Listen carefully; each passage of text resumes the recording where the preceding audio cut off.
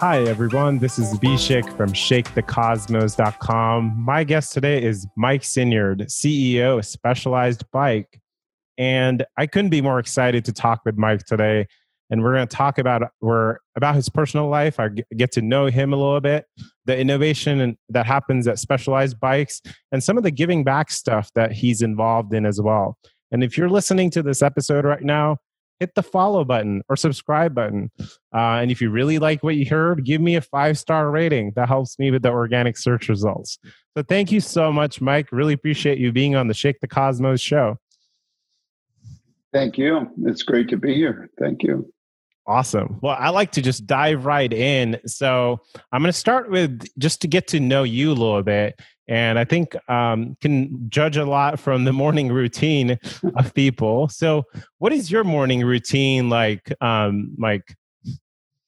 Well, this morning, for example, I woke up very early.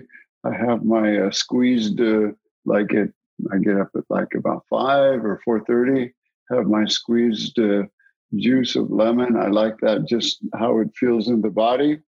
And this morning I did about an hour of kettlebells before I got started. And then like most of the world on the Zoom calls, talking with people in different parts of the world. Wow. So some hydration, some exercise, and getting to the good stuff right away. Yes. Love it. Yes. Has it changed over time? You've like the juice stuff, was that in the beginning, or have you kind of played around with this morning routine? I played around from the morning routine. I always learn a lot from other people. And but I've been going with the squeezed lemons is really quite powerful. And do you add really salt, or it's just lemon, water? I do sometimes a little sea salt in there. Nothing better than that. Yeah, with the lemon and the salt, and yeah. Awesome. I think tomorrow morning I'm gonna have to to this afternoon I'll have to go to grocery stores and find some lemons. Awesome. Yeah. Well, as Jack mentioned, I do some self-development stuff, and I was reading a little bit more about Specialized, and I saw some of the advice that you give to your kids. You said, hey, if you do what you love to do and you do it in the best way, then you'll be fine. And I also saw things like 1974, a dream, a vision, a great excuse to not get a real job. So yes. What was your dream, and what is the dream now? Or would love to kind of dig into that a little bit. Sure. Well, I do tell my kids that, and I've also told them that your life is not for rent, right? It doesn't mean for periods. Of course, you have to work and do things that you're not the most passionate about, but you should keep that in mind.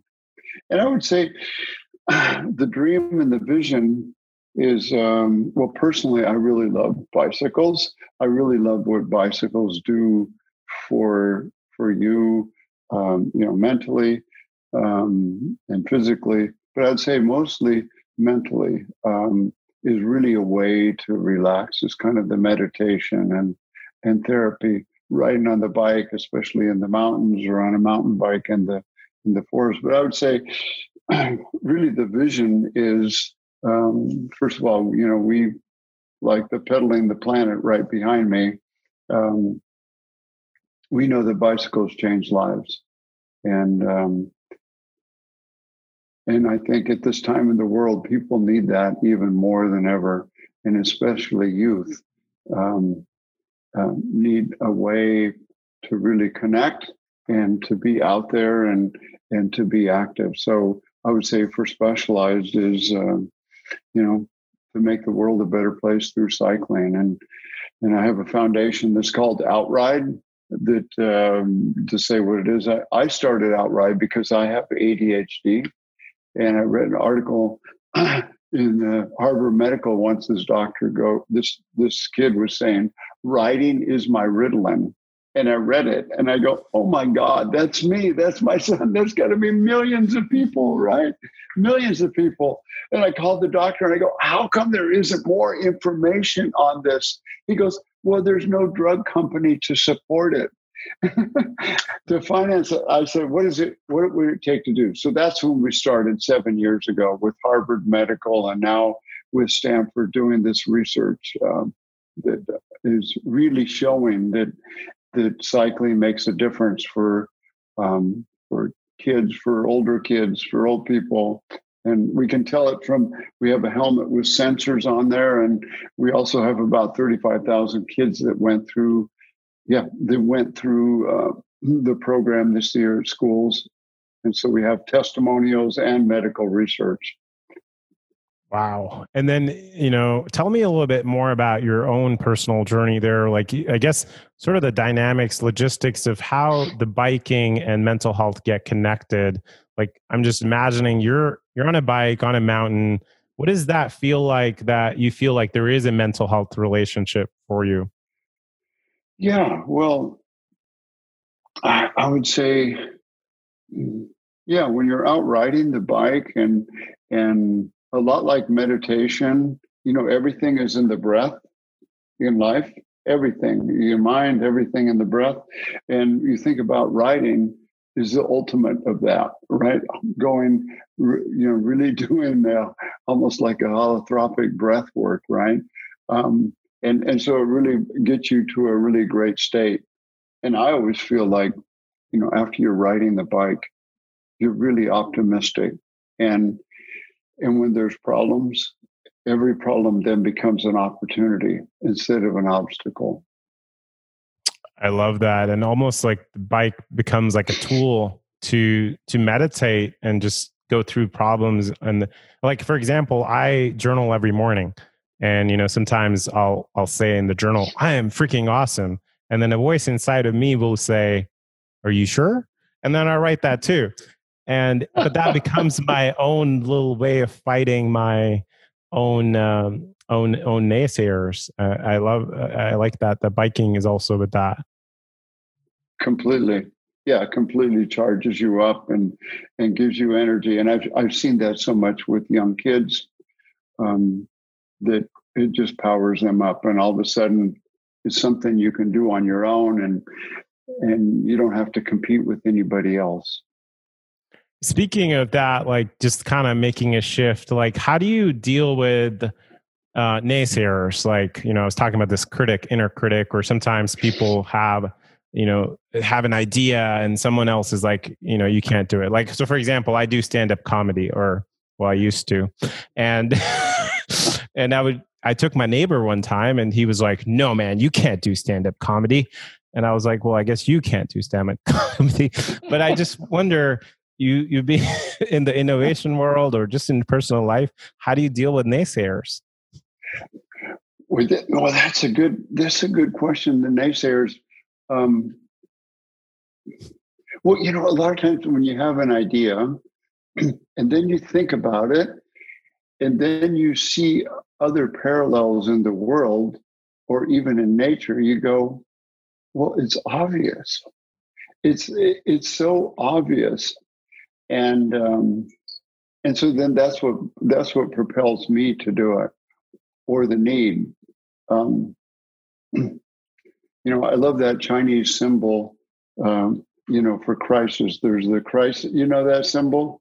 I don't, but well, I've got it right here. I can on the thing. I can pull it over if you want me to hold it up. But it's like one symbol is danger, and the other one's opportunity. So every time in life of a crisis, there's a danger, but then there's also an opportunity to turn it into a great thing. And I've always believed that. I love that.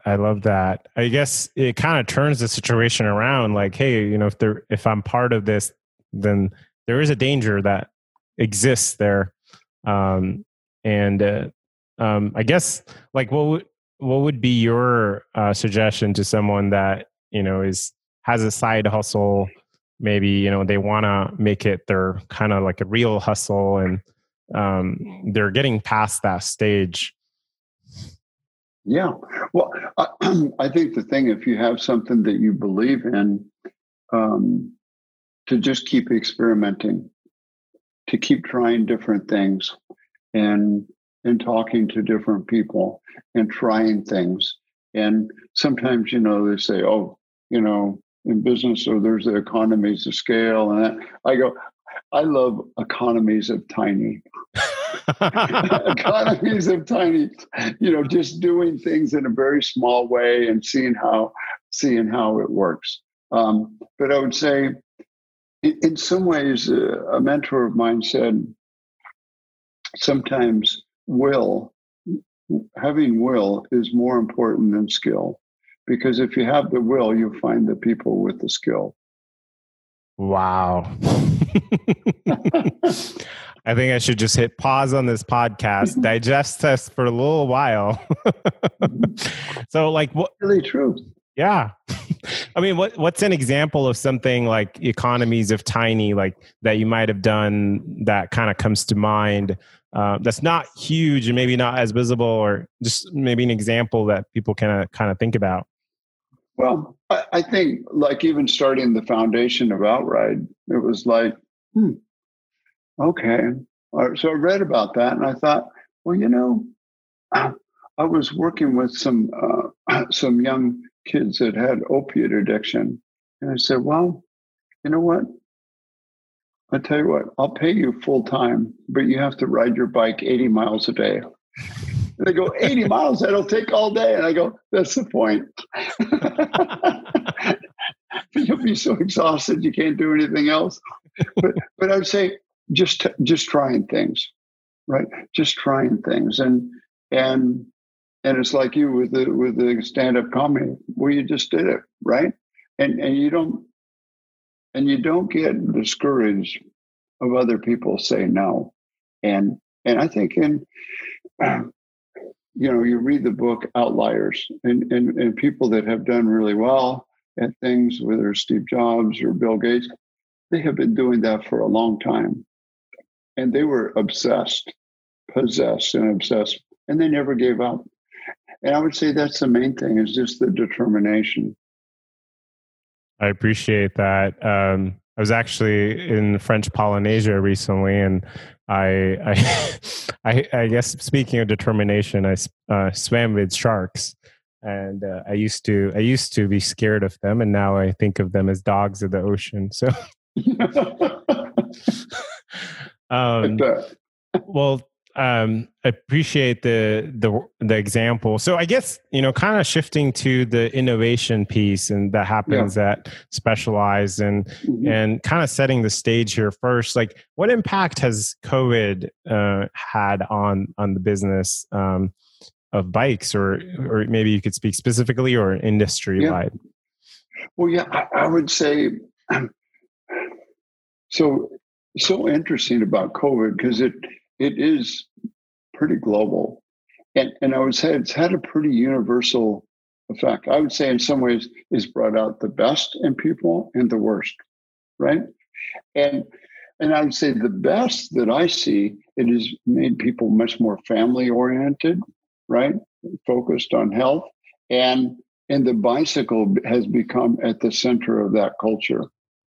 So that's been really great. And you see families out riding, you see people out riding.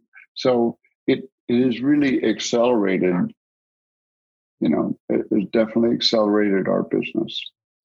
That's awesome. I remember when the whole lockdown stuff started, that was one of the first visible changes I just saw around in San Diego. Just saw a lot of people walking and on their bikes, and it's like, wow. Yeah.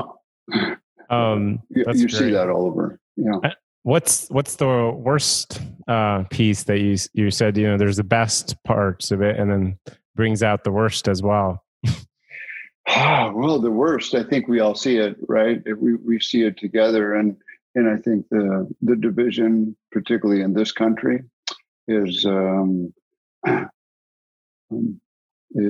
issue, and I think sometimes even a bad thing, like all the racial issues, I think results in a good thing, awareness and change. So, but I think, people acting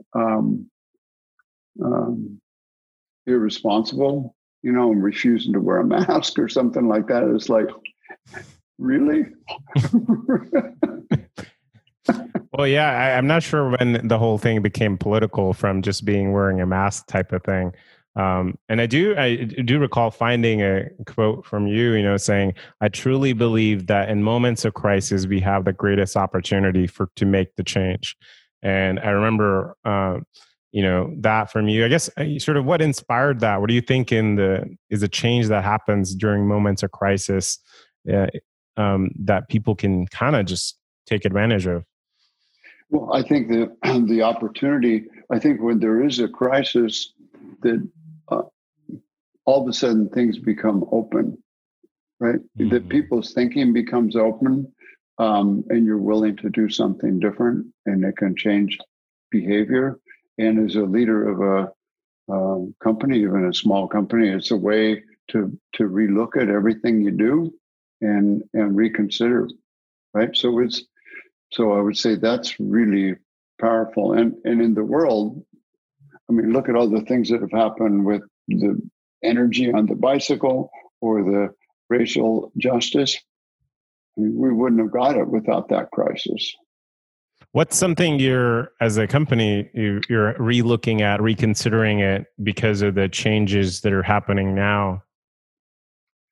Oh boy, for sure, people working from home, working on Zoom, and you go, well, you know what? We're a pretty adaptive group, and we go, we're making it work. In some ways it works better, but in other ways, of course, we miss very much the connection with people. But I think we found a way to make it work. I think that's really key. Other things that we found is how to get to the point quicker.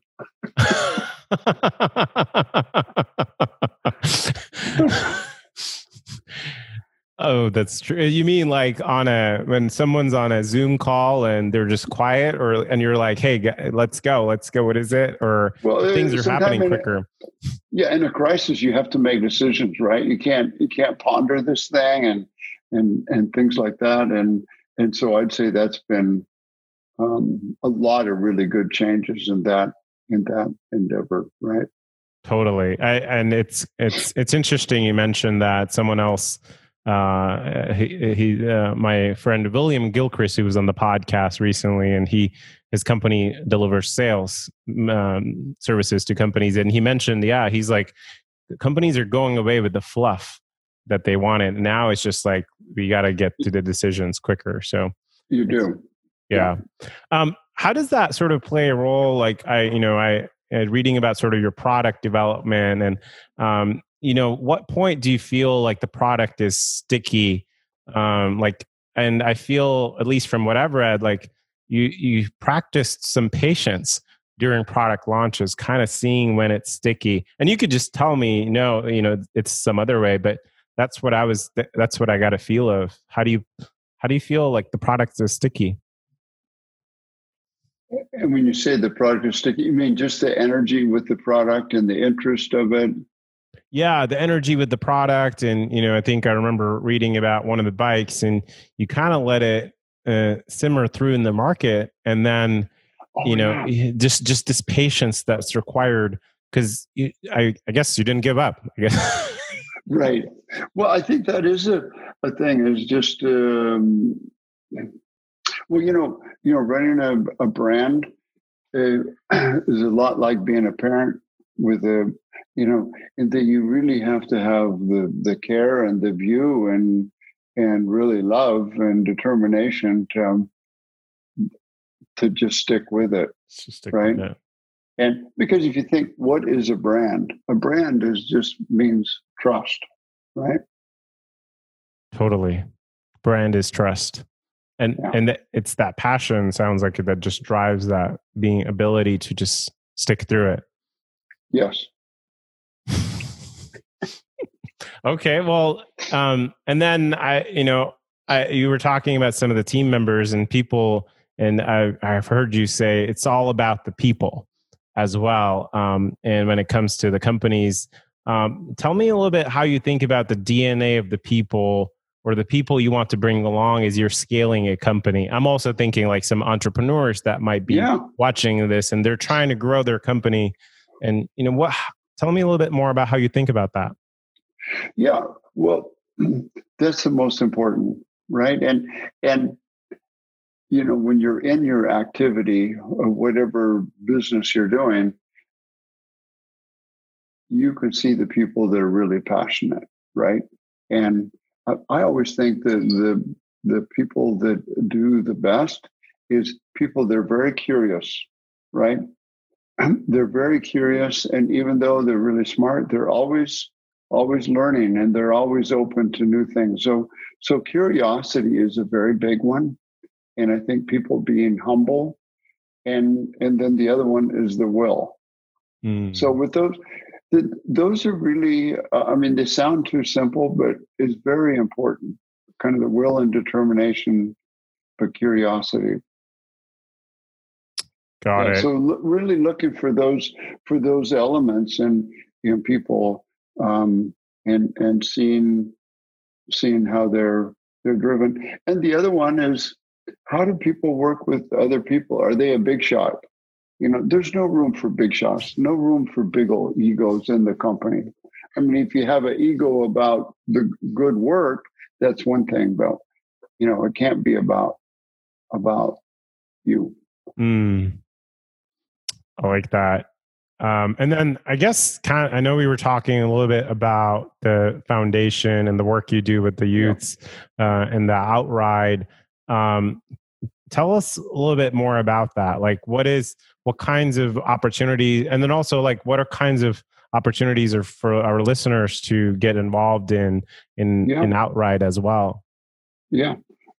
Well, I would say with Outride, primarily we've been going through the schools, right? And because we do the technical research at Stanford, and then we do the research with the schools, field research. And as I said, this last year we had 35,000 kids come through there. So if you're a parent, now a lot of kids aren't in school now, but to get that involvement, and I think for parents to be involved with the kids, get the kids out riding, is really powerful, and to help with that school program. And I would say, as a parent, the most powerful thing you could do is just go ride with your kid, right? Like with my kids, I rode with them when they were little, and I can still do that now. It's a connection we have. Yeah. I wonder what happens differently when it's riding solo, or if you're riding in a group as a family or friends. You feel a different type of connection with that. Yeah, you feel that shared experience of a connection, which is really powerful. It's nice to see that. I live over here. I can see a lot of the families out riding on the dirt trails and things like that, and the kids are just having a great time. Yeah, I think riding together. I remember as a little kid, one of my favorite activities was I would just ride solo around the house. I grew up in India. I would just ride solo, literally in circles around the house. And I'm like, looking back, I'm like, what the heck was I doing? But it was just one of my favorite activities. Yes. Oh man. Well, what I'll do is I want to make sure there's a link to Outride and supporting that in the podcast description as well. So how can people get to Outride and learn more about that? Yeah. You can just, I'll send you the link, or you can just put it in there, but it's outride.org, and you can see the program and see how effective it is. And one of my personal beliefs is that, in the United States in particular, that we are over-medicating our kids. They don't need to be medicated. They need maybe some medication, but kids need to move. And the movement on the bike is really good for the mental of the kids. So that's the most widely prescribed medicine in the United States is Ritalin, and it's going all to the children. Oh, that's pretty. So we're going to look back and we're going to think, hey, this is going to make cigarettes look like it wasn't that bad. Yeah, maybe they should be putting the bad pictures that they put on. At least when I was traveling Europe, they have really crazy, ugly pictures on cigarette packages to discourage people from smoking cigarettes. Yeah. Well, that's a good point. The pharmaceutical is that's a big one. Mm-hmm. Well, as we're wrapping up here, any other thoughts or any exciting things happening at Specialized that you want people to check out? Yeah, I would say ride a bike. Getting a bike is a great thing, and during this COVID, so since March, I've moved my car 3 times. and in some ways you find, well, you don't really need to go places like you think you need to go, right? But really, I think finding a way to get in a good mindset. Cycling is kind of like a meditation in itself, right? That people can be healthy and particularly kids. And I would say for business, follow your passion. And if people say that it can't be done, then that should make you even more excited. and just find ways to do it, And one of the ways to find mentors is if there's somebody in the field you are passionate about, just write them a letter. You never know how many times they would just return your message, and then you can have somebody as a mentor. But having people you can learn from is really powerful. Awesome. Thanks, Mike, for making the time to be on the podcast, and truly inspiring. Thank you. Thank you. Thank you very much. Hey, everyone. Thank you for listening. Please hit the subscribe button. We'll be back next week